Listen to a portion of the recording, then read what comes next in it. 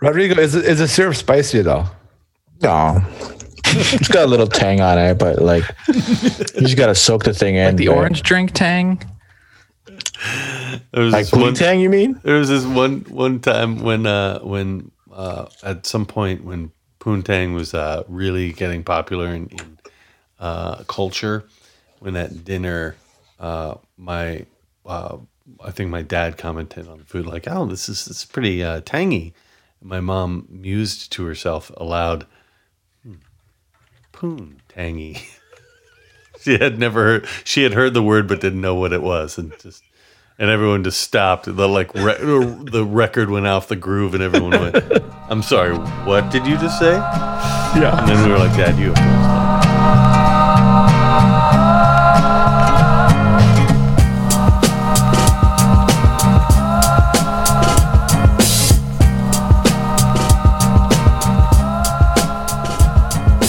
Hello and welcome to the 55-1 podcast. My name is Wes Burdine. It is a back-to-school edition. Tomorrow morning, my kids start kindergarten for the first day, and so I've got better things to do than talk about soccer. But actually, I have nothing better to do to take my mind off of terror. So I'm joined by Corey Schreppel, Mark Fangmeyer, and a Peruvian donut full of in his mouth, Rodrigo Sanchez Chavarria. It's great to talk to you all. I'm back in Minnesota after my right. Last week was the vacation. I forget. I literally can't even remember. Yeah. 7 centuries ago. I thought you were calling Rodrigo a Peruvian donut for a second. I did too. I was like, oh, yeah. No, I just decided to invert the sentence. Hey, everybody.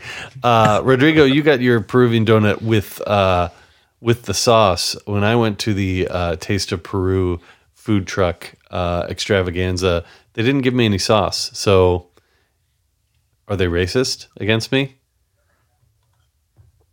I don't think so, because race is based on power, and you had the money power, and they were just trying to. They probably just looked at you and be like, like you guys ever seen the SNL skit with Chadwick Boseman, the Black Jeopardy? Yes. Yeah. And then he does the Karen brings a potato salad, right? Mm-hmm. But doesn't season it. Karen. Mm-hmm. Yeah, doesn't season it right, puts raisins on it, doesn't season it right. It was probably that, right? Yeah. It's that Wes would be like, he would not like the syrupy sauce. It's too much for him. We just won't give it to him. We don't want to give him the spicy donut sauce. Yeah, I can't handle anyone's sauce. Except for Pedro's, right? You can handle all the Pedro sauce. Oh man, Pedro Gasper. It was a little bit more chaste than Pedro last night, but when Pedro shows up, man, it's magic. So we are gonna. We've got 2 games to talk about. I don't know how I don't know how deep we'll go into either of them. But let me start by asking you guys this question. We had Houston 3-0 against Minnesota United, and then we had a 4-0 win from Minnesota against Real Salt Lake. You had about 120 minutes of very bad, bad to very bad, and 45 minutes of great. So which is the Minnesota United? Is it the first 2 games of the season, Minnesota, or is it the 3 losses in a row? What's the real Minnesota United here? Don't say it's somewhere in between, because I don't want that bullshit. I want hardline cunograph in stone. Give us some opinions. We're going to win the cup. We're going to win the cup. We're going to win. Oh God, COVID Cup, baby. I'm going to go out on a limb and say the second half of what we saw against Salt Lake is closer to the team that we would have had this season had we not have had the multi-month break. Mm-hmm. It's the team that we kind of saw in the first 2 matches of the season. So I'm going to be optimistic about our team and say that this is closer to the expectation and the performance level that we can and should expect for the rest of the season. It is the team that plays without Ozzie Alonso against a MLS B team who has no access to moving players up and down from a USL team anymore because of quarantine stipulations. And thus, we did really well once we figured that out, how to operate without Ozzie. And I think the most recent 45 minutes, the final half, I don't know if it has much to do with the rest of the season, more so than it's just a moment of RSL was rotating their players. We figured it out. One thing that Adrian Heath has demonstrated, especially with like San Jose, is that once he sees a way to exploit a team setup, he's really good at it. And that's kind of what happened in the second half against RSL. He was able to see where the passing lanes were opening up and just was able to exploit that. And you saw it when even when they subbed off Toy, and we were suddenly going with I joked that it was a 4-6-0 where we had 6 central attacking midfielders and 0 strikers and everybody, and then but it worked. 3 false nines out there, pretty much, yeah. So I guess I wanted to talk about that second half, but Rodrigo, I want you to chime in on at least on this initial question of what is the real Slim Shady here? I think like Reynoso got some time in with Houston, and we saw some of that mobility and creativity that we were lacking throughout the whole game. And I think against a B team in RSL, once you figure out that diamond formation in the middle that they had, it became something more exploitable, and that I think the Minnesota that we currently have is a Minnesota that is now beginning to possess the ball more and create and push the ball forward. And I think overall, I'm hoping that this is what we look like, but at the same time, like without an Ozzie, it's hard to figure out what that middle is going to be like. Are we going to play 2 8s? Who's going to be more of a defensive 8, and who is going to do that? So I think I want to say that against Houston, that is kind of like what I think we are with more Reynoso. Like if Reynoso would have gotten 60 minutes, I think that game would have been more like a 3-1 or a 3-2.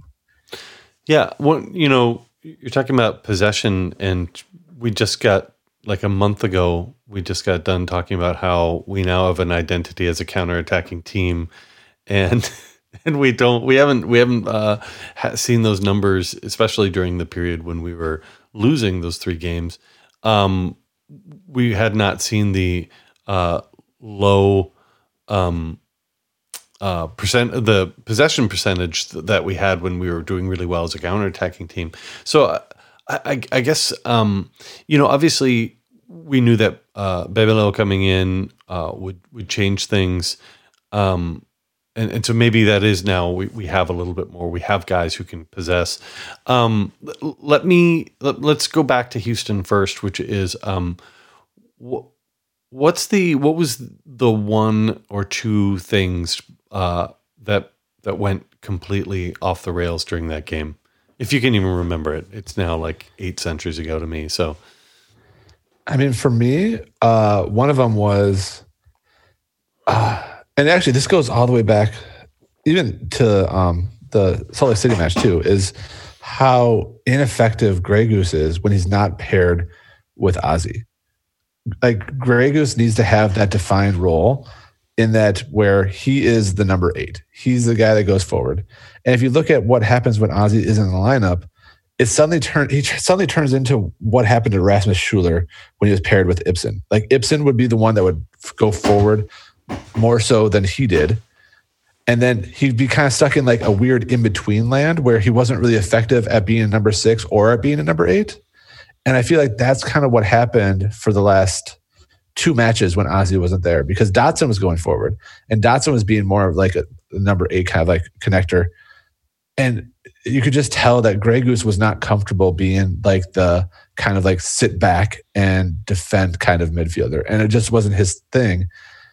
and he keeps being put in that position to do so, which, I mean, just, yeah, that was my main takeaway is like, for how good Grey Goose had been previously, he was good previously when he was paired with Ozzy, and when he doesn't have that pairing, he suffers. Pairs well with it's got a nice sandalwood to him, and pairs well with number 6s and Pinot Noir. Do you think like part of it is that Dotson is being sent in as a 6 and he's just not doing it because he naturally wants to get forward? Like his role is to be the more stay-at-home 6 or the stay-at-home, sit deeper as an 8. But he just doesn't want to, or he sees the game and he just goes to the game rather than kind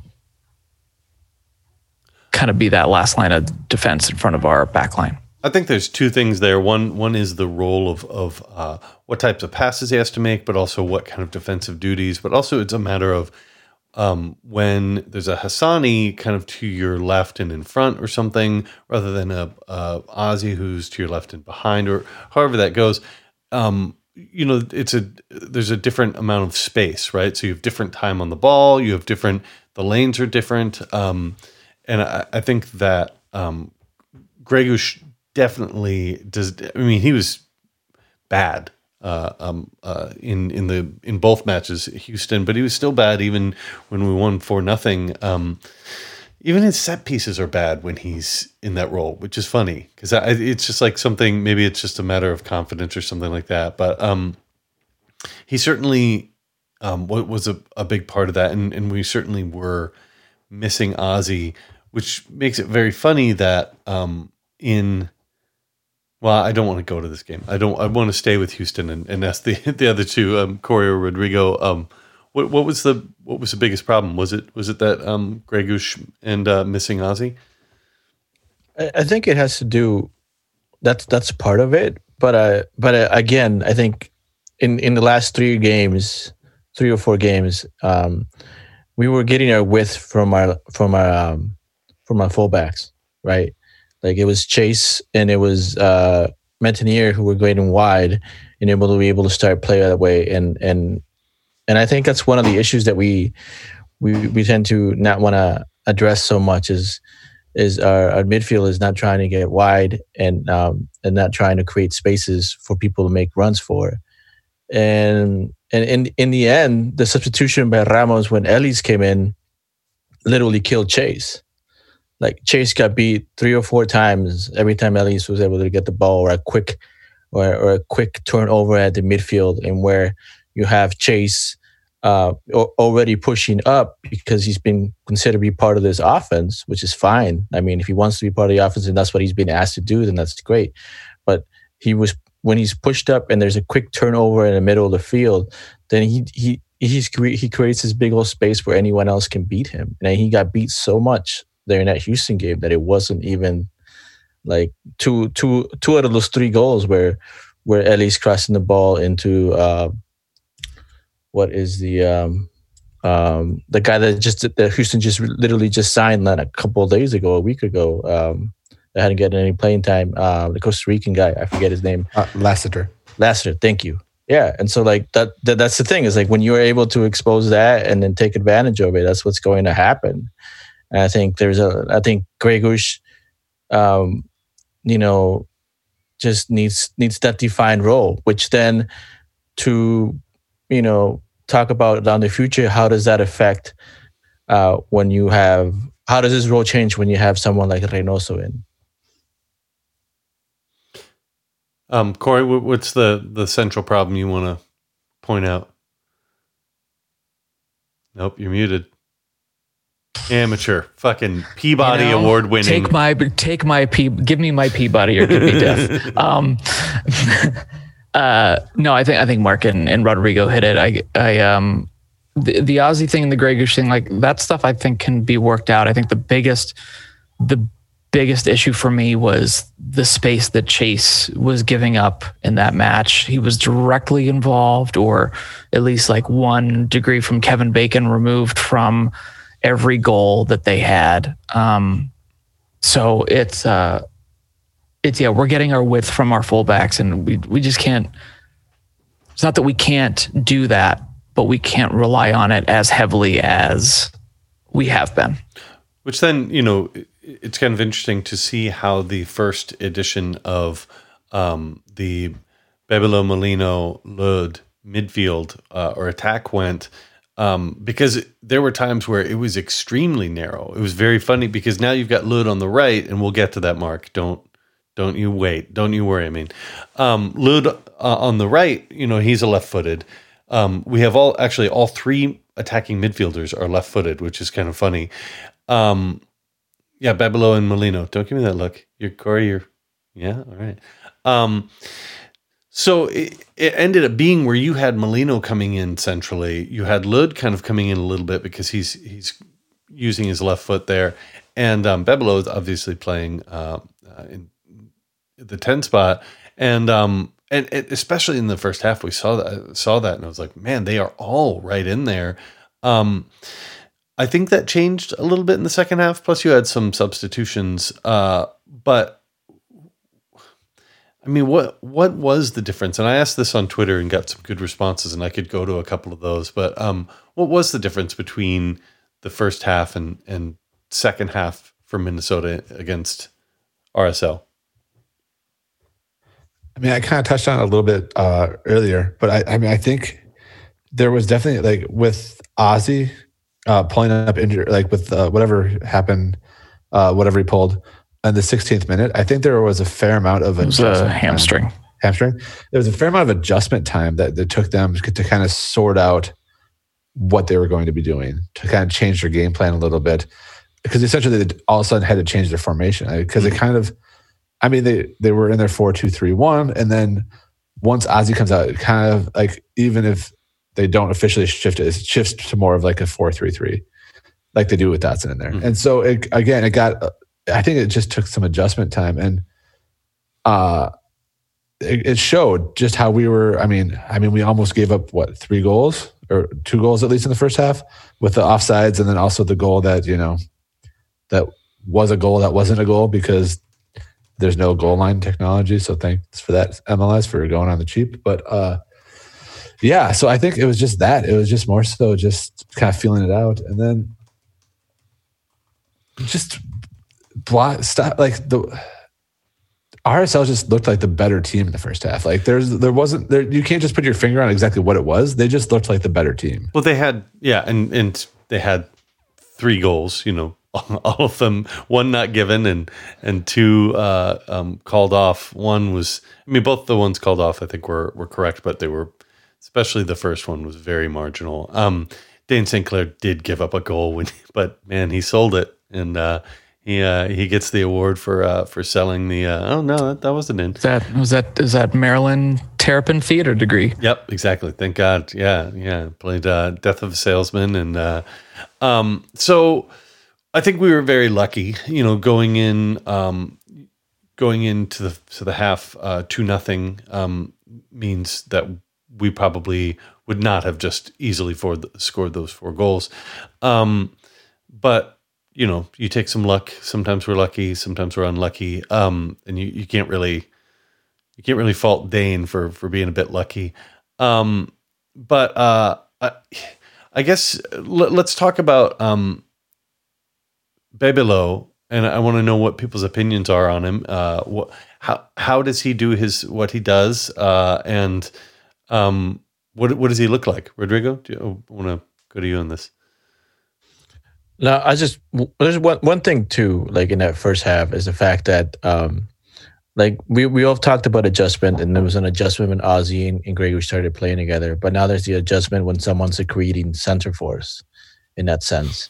And for a while, it just, it was old time Loons, right? Try to get the ball the wing and try to figure out who's going to come in the middle. Lod and Molino were switching sides whenever they felt like it, and not being successful at it. And like, people weren't feeding Reynoso the ball. Like, it was like, and he was asking for the ball. And I think once in the second half, there was more emphasis on letting Reynoso be patient with the ball, and having people make runs and make runs, it opened up the field more. And I think once we got a couple of goals in, right, I think it started. RSL started saying we have to press, we have to go out, we have to open up spaces, we have to be able to create and go forward, and that opens up even bigger spaces to be able to counter on. So, there were there were two things that I saw with Reynoso. The first thing that I noticed was him directing the midfield, like physically pointing and yelling, "You go here, you go here, I want you here." And I think that caught I think that was part of Grey Goosh's like kind of uneasiness, is that he just didn't know how to react to that, or maybe the team just didn't. We haven't really had that kind of directing force in the center midfield, center forward attack. It's always been coming from the back. Whether it's, it was Vito and Ike last year and Ozzy, and then continuing to be Ozzy this year. We haven't had somebody who just said, "No, I'm taking the reins and I'm going to be the conductor of this train."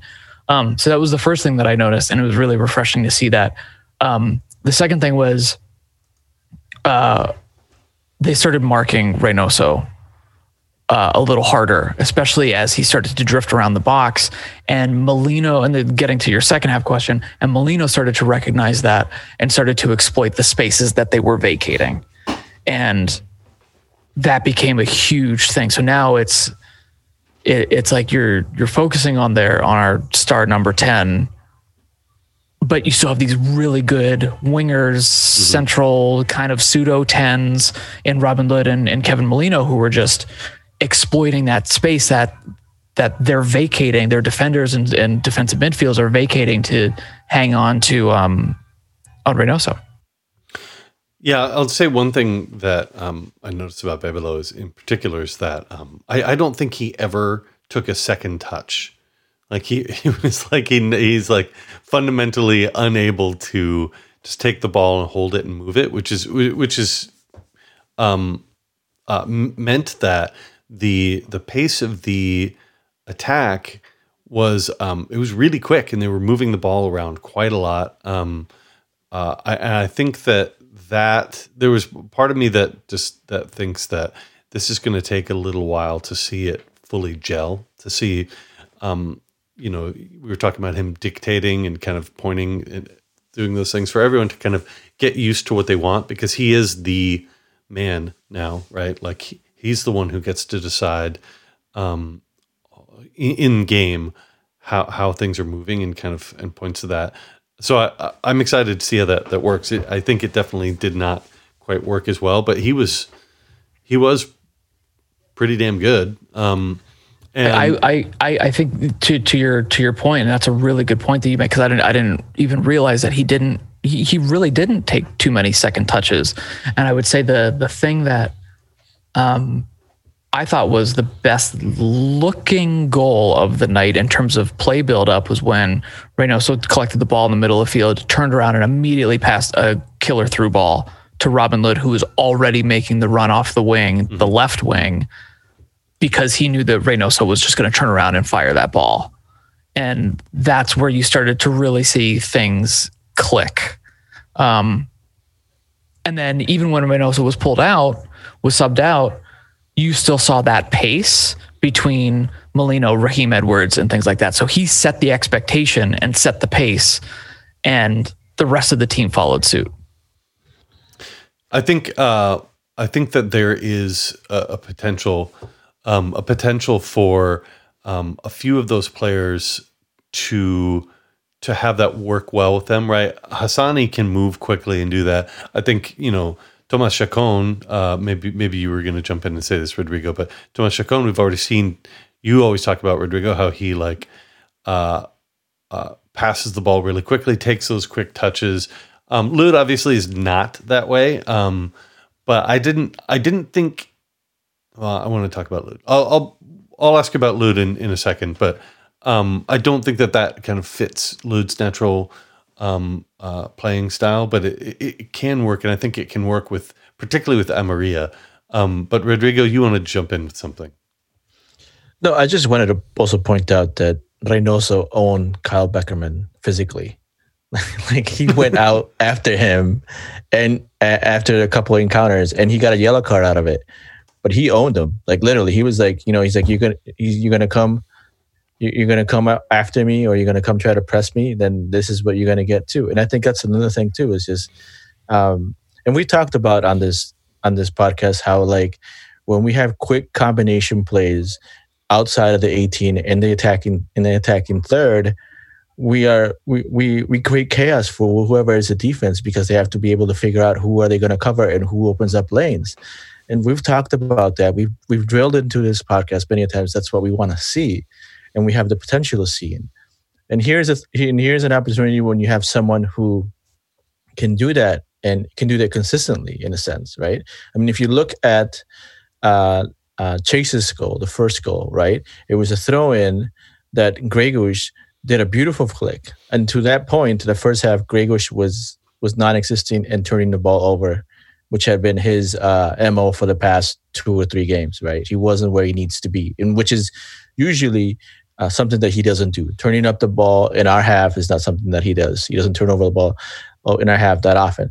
And so when he did that flick, and Reynoso saw the opportunity to make a quick play, it left Molino wide open. All the defense is sucked into one side. Mm-hmm. Chase sees the huge hole that's there, and credit to Chase for making that run and continue to make that run. And Molino is able to thread him the ball specifically where he needed, and we got a Pedro goal, right? And it all starts with just quick play going forward from our attacking midfielders. And I think that's something that, even though like I've said and you said and everybody else seems to understand that, if we are able to surround Reynoso with people who think like him, I think the possibilities of seeing more of that are positive. So, Corey? No, I was gonna Jeff Reuter mentioned it in The Athletic, talking about how other players who normally wouldn't get the chance to grow and shine because they're not playing with playing with someone at the caliber that we hope he is actually at. We have seen 70, 100 minutes of him. We're talking about Kevin Molino in Orlando, and he was Kaká's favorite, attacking partner. And I think this is a similar situation where he may not be an A-level player, but we have a lot of really good, talented people who can adapt really well if you have somebody with that vision, and then that can rub off. And then even if he's not in his style and that kind of creation tactic, however you want to describe it, is hopefully ingrained into the team, even if he's not there. So I want to do a couple. I want to talk about a few of these guys. Mason Toye. We got to see him start in Houston. We got to see him start against RSL. Did not score. We talked about Charlie Davies giving that impassioned call for Mason Toye to get a chance. He's gotten quite a few chances since his coming to the team. We've only really seen him blow up that one, was it a 7-game stretch? But is it unfair to say that he doesn't, I don't know. I'm not seeing it right now, what he's doing, and he's not taking his opportunities. I guess that maybe that's the polite way to say it. I mean, I completely agree, but also he's 21 years old? Like, he's still one of the youngest players on our team. Like, he needs to grow into it. For God's sakes, like, Chase Gasper is, 25? Like, yeah, but Pedro's 22. I mean, Chase is actually he's like 37. Yeah. He's actually retired. He actually came out of retirement to go to college. He's getting too damn old for this shit. I think the thing is that you need to realize is that just like Amarilla wasn't getting the service that he needed to, as of recently, I've seen, for example, our left backs and our right backs trying to feed him the ball to a space and making him run. And he's had a couple opportunities to turn that into something, but he has not been successful, right?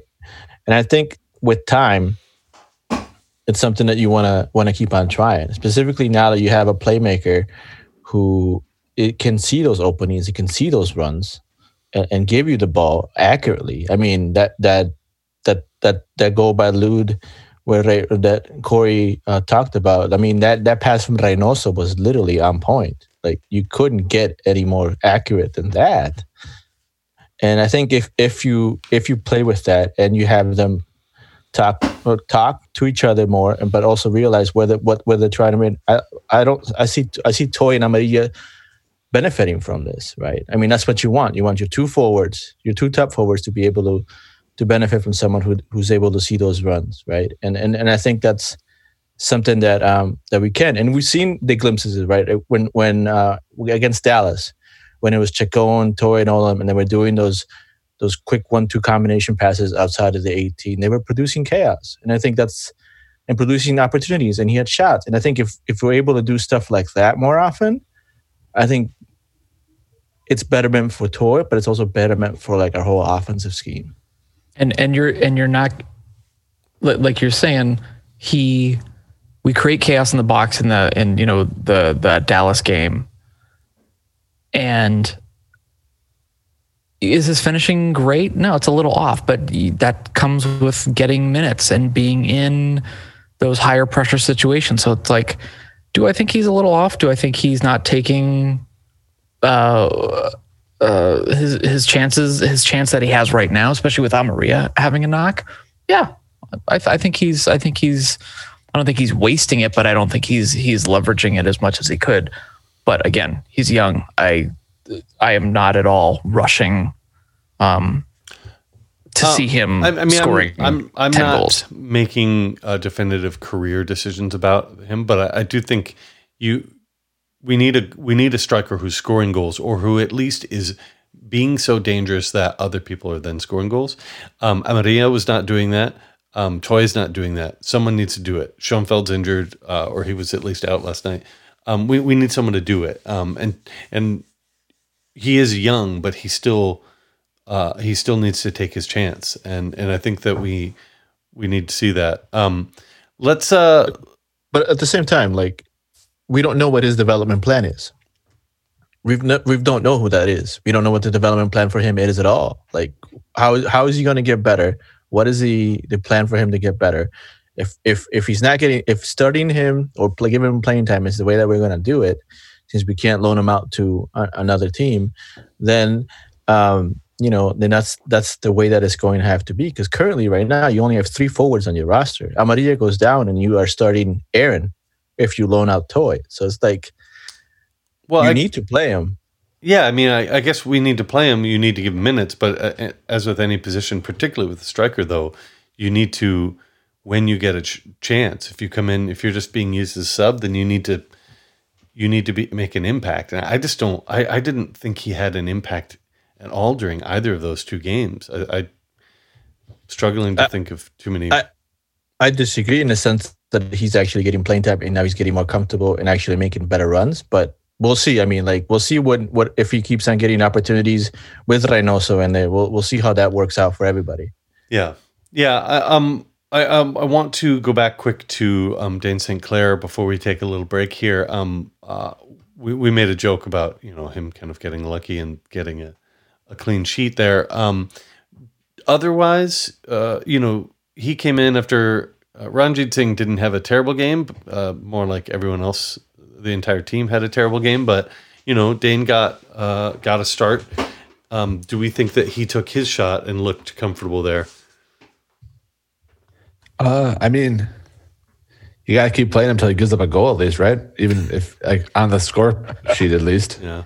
Like, if he's just getting shutouts, you can't really say, like, nah, you looked okay. You didn't let any goals in, but still, you could have been better. Like, so I mean, that's the thing. Like, even in the previous, like the Houston match, I don't think Rodrigo St looked bad. Like I mean, he had 8 saves compared to our 4 shots that we had for the whole match. So I mean, he's stopped what came at him. It's like Bobby Shuttleworth, circa late 2017. Exactly. Like if you're just getting pounded, I mean, you can't. What do you expect? He's not Superman, you know.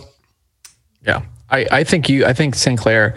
I mean, I'm looking at his distribution map right now, and it's, it looks good. There's not a ton of completions there. I think he had 4 or 5 completions, but he wasn't just booting stuff into the stands. There was at least some intention. He was better than McMath. I think we can all agree on that. And he did have that. He did have that one badass throw where he threw it like well past the 75 yards, half line, like the center line, and it was beautiful. That was one of my favorite things is when he recognized that, and he did that a lot. He recognized where the quick play was going to be at, and when he saw Lod open on the left, and he chucked it to him, it literally landed at Lod's foot. And then all he had to do with Lod was try to control it and go with it. And unfortunately, he wasn't able to do that. But that gives you the at least a vision into his ideas of what he wants to do. Right? He wants to distribute the ball quickly. And his arm, I mean, like I didn't know he had that in him. Like I haven't seen anyone throw the ball past half field. I don't know how long. Well, it's like 9 feet long. It's just like a catapult. Mr. Fantastic arm. It's like the Michael Jordan poster, the old school Nike poster, where like they're going from one side to the other. I mean, my biggest takeaway from Dayne St. Clair, I don't know if I can make any definitive takes on his playing ability, but I did spend at least 20 minutes during the game trying to figure out which boy band he fits in best. I don't know if you guys have any opinions on this, but where I came to is, do you remember the early 2000s, early aughts movie Josie and the Pussycats? That included the boy band Du Jour. I basically think that he belongs in Du Jour. So I was going to say he was going to be on it was like a competition on ABC, I think it was, and it was the boy band O-Town. Oh, that's who I think he would be in, for sure. That's a deep cut. It's the deepest cut. Hold up, I got you all beat. Give me he's a early 90s or early 2000s Timberlake, Justin Timberlake, NSYNC, when he had that hair. Oh yeah, like right hair, all curled up, and the ramen noodle hair. Yeah. And now all he needed to do was wear a headband. So that's totally what his hair looks like. So I think frosted ramen hair.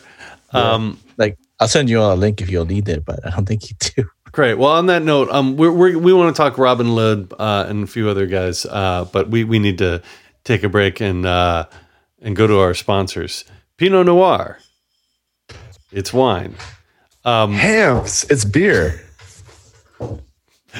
Pisco and Inca Cola. All right, let's take a break. We'll be back.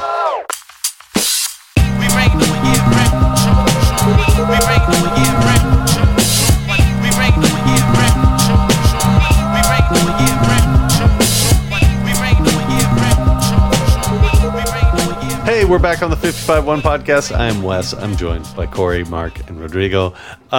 We want to talk Robin Lod. Mark, I want to go to you first. You've been waiting. This is, you had your Bebelo moment. Now you got your Robin Lod on the right moment. It's everything's coming up Millhouse for you.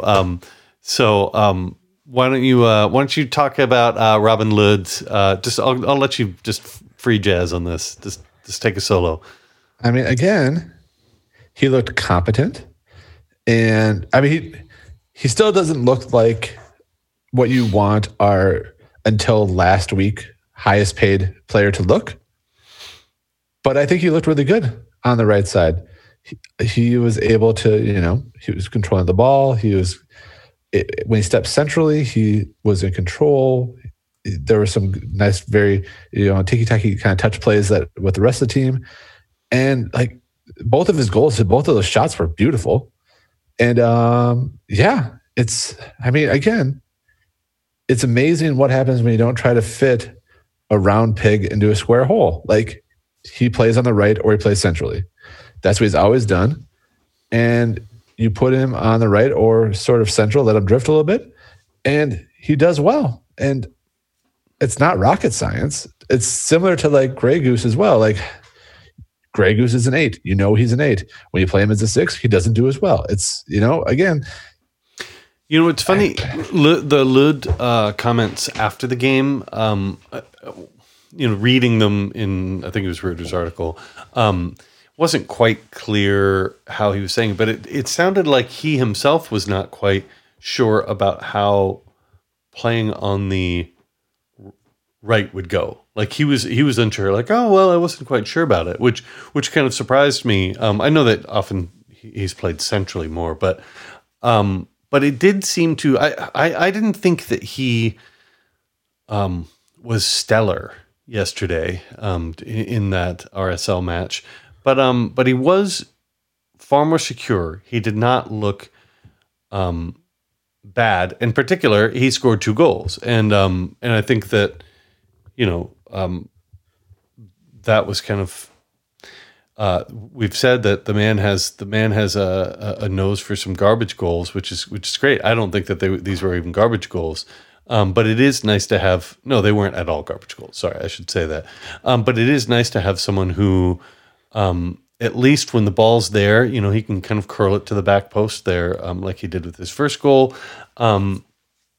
because we need, especially without our strikers not firing on all cylinders, we need all of those midfielders need to be scoring goals. They all need to have 7 goal seasons, at least. And he's already almost there. So yeah, Rodrigo or Corey, where did you fall on Robin? I loved how he played. And maybe it's because we haven't had a good look at him. I've watched him play with his national team, and I'm like, yes, this is the guy I want. This is the guy that I want to be in our attack, at least in certain scenarios. He isn't a speed demon. He's not necessarily quick with a ton of the interplay stuff. He doesn't necessarily defend, but he's got finesse. He has some vision. And you saw that on both of his goals, where he saw that Reynoso was going to collect that ball midfield and immediately turn around and hit a through ball. And even though he was already on the left, he got there, he was able to turn his hips and then slot it home very comfortably, to the point where I was like, I don't know if this is going to go in, if this is going to go wide, but it was extremely clinical. And the second goal was beautiful. I think it was one of the best looking goals that we've seen in a long time from our team. Kevin Molino had one like that. It was like a match winner last year. The one where Ike was screaming up through the midfield and kicked Ike got the assist. Where we don't get a lot of those like one touch curlers to the far post. And so it was like, I screamed a little bit when I saw that goal, because I was like, this is beautiful. And this is what I want to see out of him. I think I've always seen that Lod could be that player if he is set up for that kind of success. He has a track record of playing centrally or on the right, center right, with far more success than he does on the left. I mean, you mentioned Jeff's article, and Lod said, it's a little bit different. He said about playing on the right, since I get my left foot on the inside of the field when I'm playing on the right side. So maybe I can go more on the inside and let Romain bow on the side. I think with Chase, we both play a little bit of the same position on the side. It's just different playing on the left and right side when you're playing with the left foot. So I think, like he's saying, a lot of the stuff that we all saw is that he couldn't be a good attacking partner with Chase, because they're both kind of trying to do the same exact thing. Well, Robin Lod does listen to this podcast quite a bit. So. Yeah, he really. It's always like, why are you guys so mean? Why are you saying mean things? It's like, I love the memes. Yeah. Can I tell you this? After the game, or actually at some point during the game, I turned to David Martin, who, and I was like, this game's going to end 3-0 and we're going to get hammered. And it's a holiday tomorrow. So we're going to take a bottle of Grey Goose and we're going to take the red Loons flags in the basement and we're going to march down there. So we did. We marched down there with, it was like 8 of us. And we had a bottle of Casadores. We then waited outside and the security guards were just like, what the hell are you guys doing? One of them was like, guys, please stop drinking out of that. Like we all had cups. We were not sharing the bottle. But then the players eventually came out and Matt Neer came out at first and we thought that was where all the RSL players were coming out. So we didn't realize it was Matt Neer until we saw his hair. And Robin Lod came out and it came to me. The song, which is Robin Lod, da da da da da da da, Robin Lod, da da da da da da. He's gonna score, he's gonna score, he's gonna score a goal. Robin Lod. Anyway, so we sang some Robin Lod song. We're still workshopping it though. Did you get a reaction out of Robin? All of them are very. Like most of them don't know what to do with like literally 8 people hanging out with flags, drinking tequila. I offered tequila to all of them. Jose Aha came out and we sang "Take on Me," and I don't actually know if he gets that joke. Maybe he does. We offered him some tequila. He was very polite in his declining the offer. Ozzy came out. We cheered with him, and then finally. We left when Tomas Chacon came out. I mean, none of them came near us. They were all like, who the fuck are these weirdos? So all that to say, is Robin Lod good? I don't know. I can't tell. But I do think that you guys have a point, which is that like he doesn't necessarily, we don't need him to be great. We definitely needed our highest paying player to be great. And I don't think he kind of lived up to that. But we do need him to contribute in some ways. Scoring goals is great. And if he's now more of a well-moving cog, and you've got Molino, you've got Bebelo, you've got Grey Goose, you've got Amaria, hopefully moving, then he can kind of help be more of a glue guy, the way we always loved that Miguel Ibarra was. So maybe that's the answer now, and we get to see him with less expectation on him. No, I think with Lod, in a sense, like you guys ever watch those like, who is the Australian, like those Steve nature Irwin? shows? Steve Irwin. Yeah, Steve Irwin. When Steve Irwin's talking and describing like, here is an animal in its natural habitat, right? Like I feel that's exactly what we've not been being exposed to with like Robin Lod. It's like, and now we're like, here's Robin Lod in its natural habitat with his left foot, right? And here's the thing, like, and maybe it's been me that's been asking, but like we use our flanks mostly to go in and try to cross the ball into. And Hassani does this very well. He'll dribble the ball into, and then he cuts inward. And I think with the left foot on the right-hand side, he has the opportunity to do that. Also, in this game, him and Molino were switching sides. The first goal that he scored was on his left. The second goal he scored was on his right. So, like this, the ability that they have this freedom to go in between those two places, really, like, it's fun to watch because it messes with the defense in a sense, right? And I think Lod, possession-wise, like, he understands the game. There is a moment when we were attacking on the first half, I think, and Lod got a ball and literally held the ball inside the box for about maybe a second or so, until he felt the pressure and saw Molino make that run into the open space and played him the ball, in which Molino literally like had to take a small touch and then shoot the ball and was unsuccessful. But the fact that he was able to recognize that run and wait for someone, that lets you know that the man can think and play the game smart. But the thing is, I'll say just that ball that Lod picked up there is a different ball from Metnair than what Metnair would normally hit to Finlay. just like because there was more space, because Lod was playing was playing centrally, and so he had to come from centrally to get outside of the box, and he was dragging defenders with him, like you said, to bring on more pressure. So it's a different look on that right side than you would get with Ethan Finlay. You guys, I've been sitting here wanting to do my Steve Irwin talking about Robin Lod, but now it's like 3 minutes later, and I can't do the joke. Dude. I muted it so that I could practice my accent. Oh my god! The power of editing. No, the power of Steve Irwin. What's going to happen is like you're just going to cut like one of us off. You're just going to blast. I'm way too practice lazy. it. Oh, although tomorrow's the first day of school, so I've got like the first day to myself in like a century. So I'm literally going to do that. Yeah. So all right.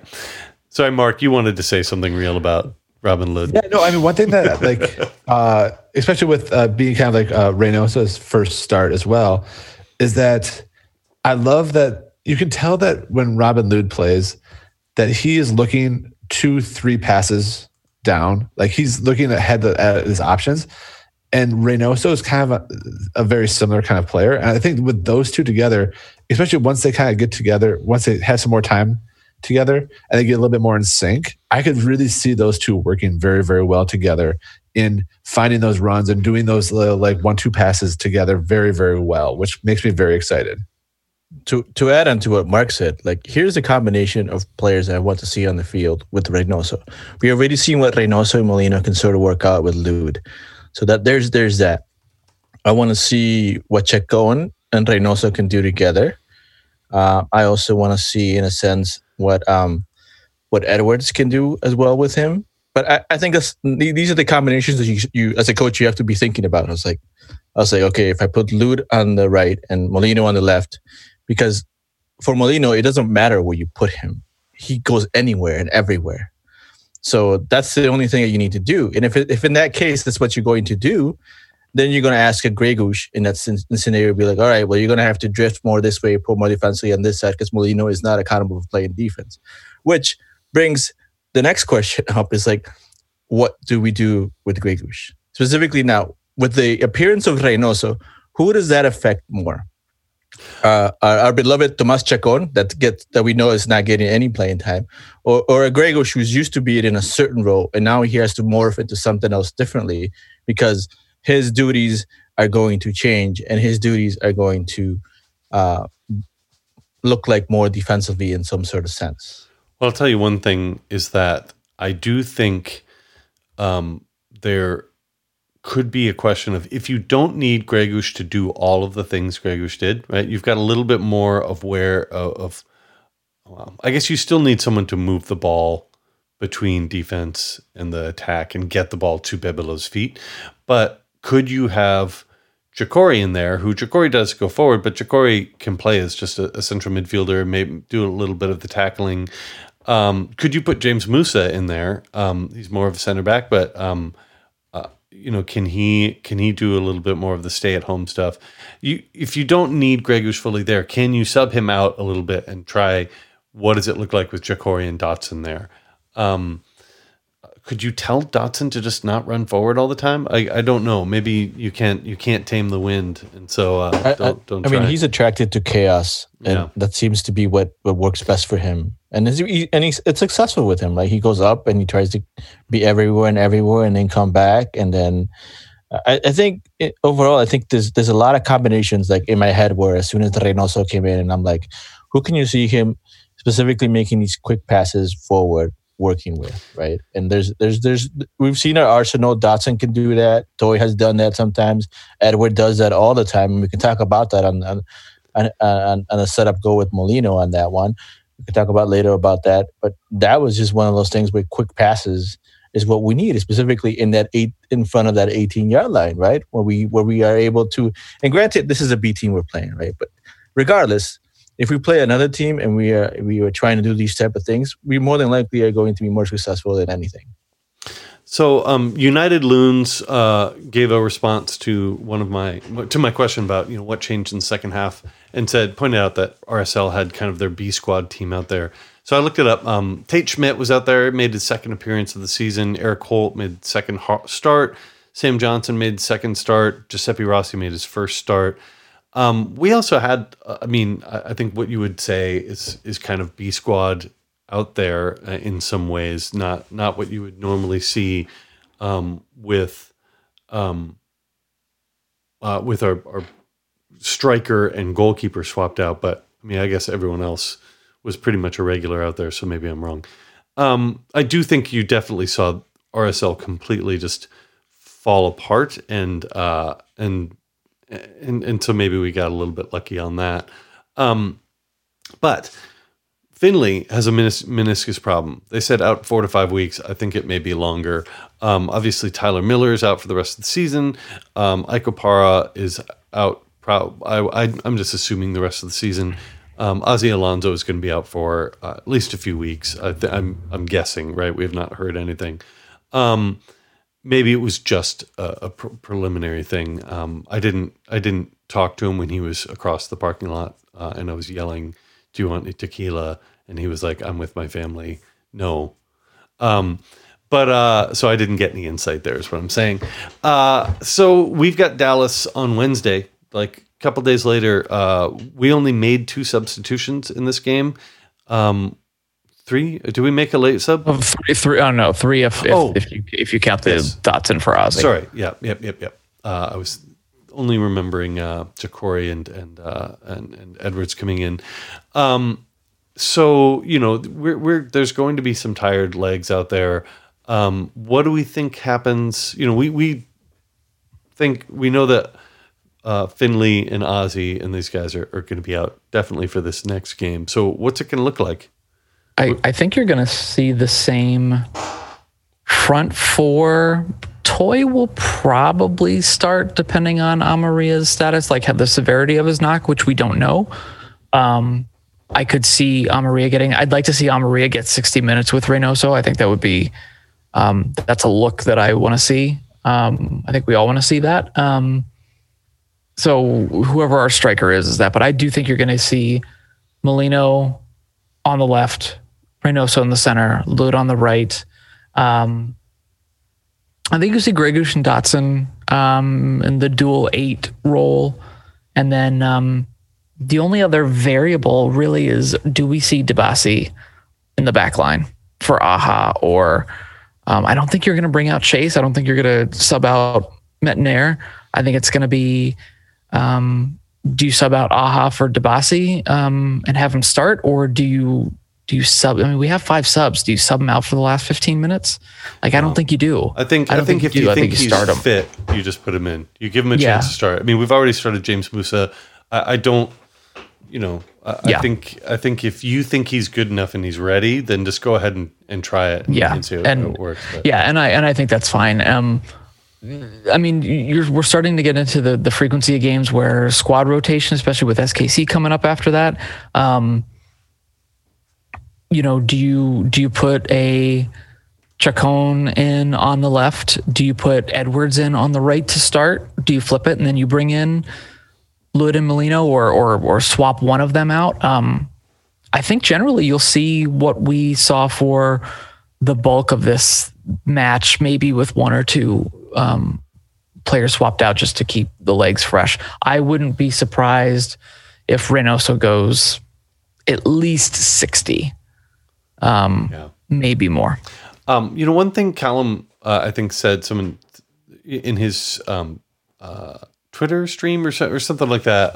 Someone said that that Tommy Chacon's training ethic has been kind of called, or attitude has been called into question by the coaching squad, and they don't like that, which I thought was like very funny. Like, obviously, coach wants to see that, et cetera, type stuff. But he's also 19 in a new country. And I just think, like, as a teacher, there's always things where a lot of it is on the student. But if someone's not learning, it's also kind of my fault. And, like, you need to figure that out, right? Like, you need to work that out. And so that's kind of we don't have to go into Chacon talk because we've already gone pretty long here. But I would love to see him play in this next game, get a shot. I'd love to see him get a chance to interplay with Reynoso and see how that goes. But Mark, do you have thoughts on what we'll see against Dallas? I mean, when we're talking about the squad rotation, it'll be very interesting because we're playing a ton. Like we just played on Sunday, we play this Wednesday, we play next Sunday, and then we haven't seen the next phase of matches even announced yet. So we actually don't even know how much those are going to be, double match weeks either. Yeah, so that's kind of crazy, right? Yeah, exactly. Like that, we're a week away. We're less than a week away, and we don't even know what we're going to play. We don't know what the schedule is next week. Pretty much is what we're saying, and that's just crazy. I don't know how to plan for that. How would you plan for that? And I think we all have to ask Jeff Reuter. I think he's asking for us to ask him on Twitter when the phase. Oh, is he the new Meg? Is he like the? Yeah, he's the new Meg. Okay. When is the phase 2 schedule going to be out? Everyone should definitely send him messages.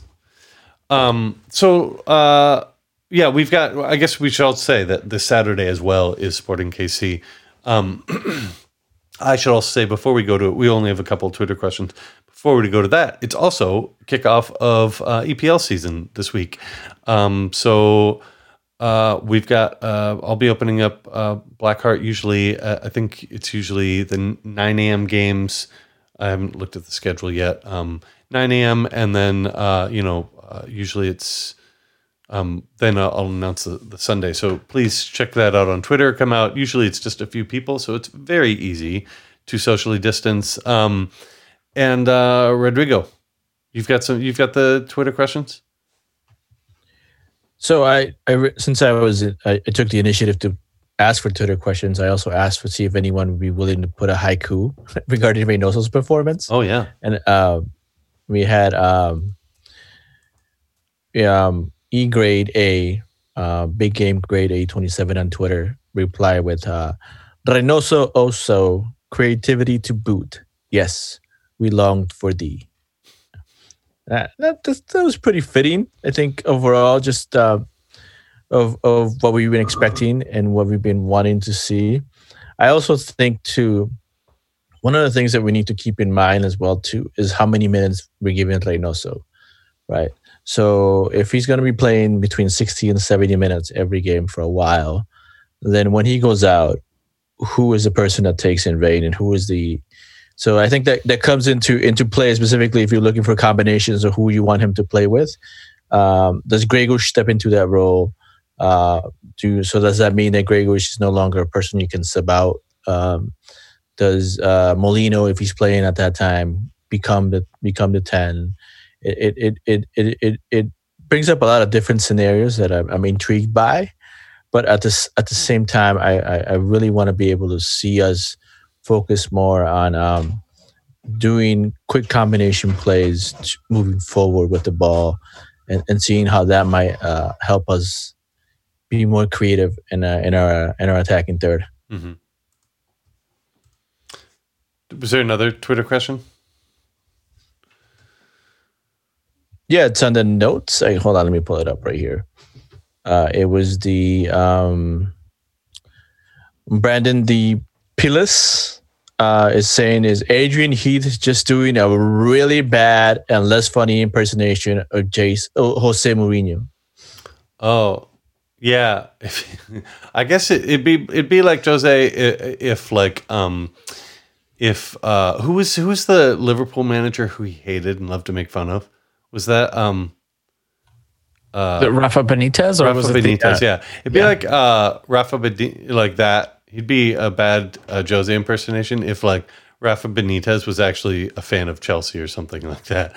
Man, that was like it was very funny coming back from cheering for Robin Lod and coming up with the song for him and coming back to the bar and seeing the comments from Adrian about fans and then our PR guy. I literally do not want to talk about it because it's so embarrassingly stupid. The idea, like, it's like, really, guys, this is what we do. Like, I'm happy celebrating a 4-0 goal or a 4-0 win, and like that's where you want to go. It just makes me feel like kind of like embarrassed for them. Like that's the way you act. I don't know. And it's just like not worth us talking about. Just imagine, just read, don't listen to the comments, just read them with the voice of Jesse the Body Ventura. Oh, that's good. I know that you love doing your Jesse impersonation. So anyway, that's I guess that's the podcast, right? So we've got Wednesday, we'll be watching against Dallas, and then Saturday against Sporting KC. Premier League's coming up, and then a week after that, Bundesliga is back. More importantly, Bundesliga 2, and we'll get to see how St. Pauli do when they lost all their good players, sacked their manager, hired only have one striker, and he's 6'6". So I literally don't know what's going to happen.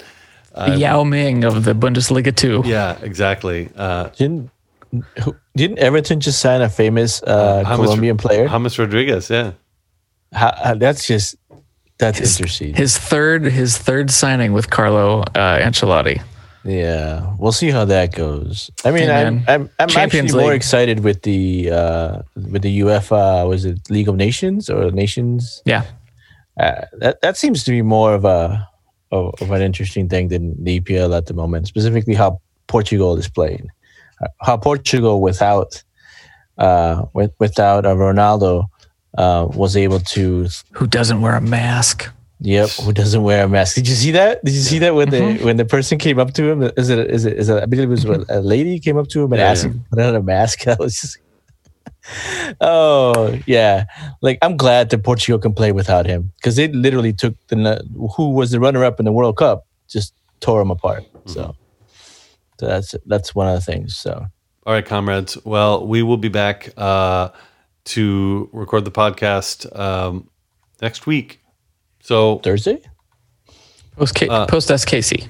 Post SKC. Yeah, next SKC. week. We'll do it. I can't SKC. do 2 a week. I've got We might have phase 2. Get Jeff Reuter to tell us if phase 2 is coming up. Yeah. Everyone tweet at Jeff asking where phase 2 is. I'm gonna go tweet at him right now. All right, everyone. Okay. It's been great. Thank you for listening, and we'll talk to you soon. Bye. Peace go.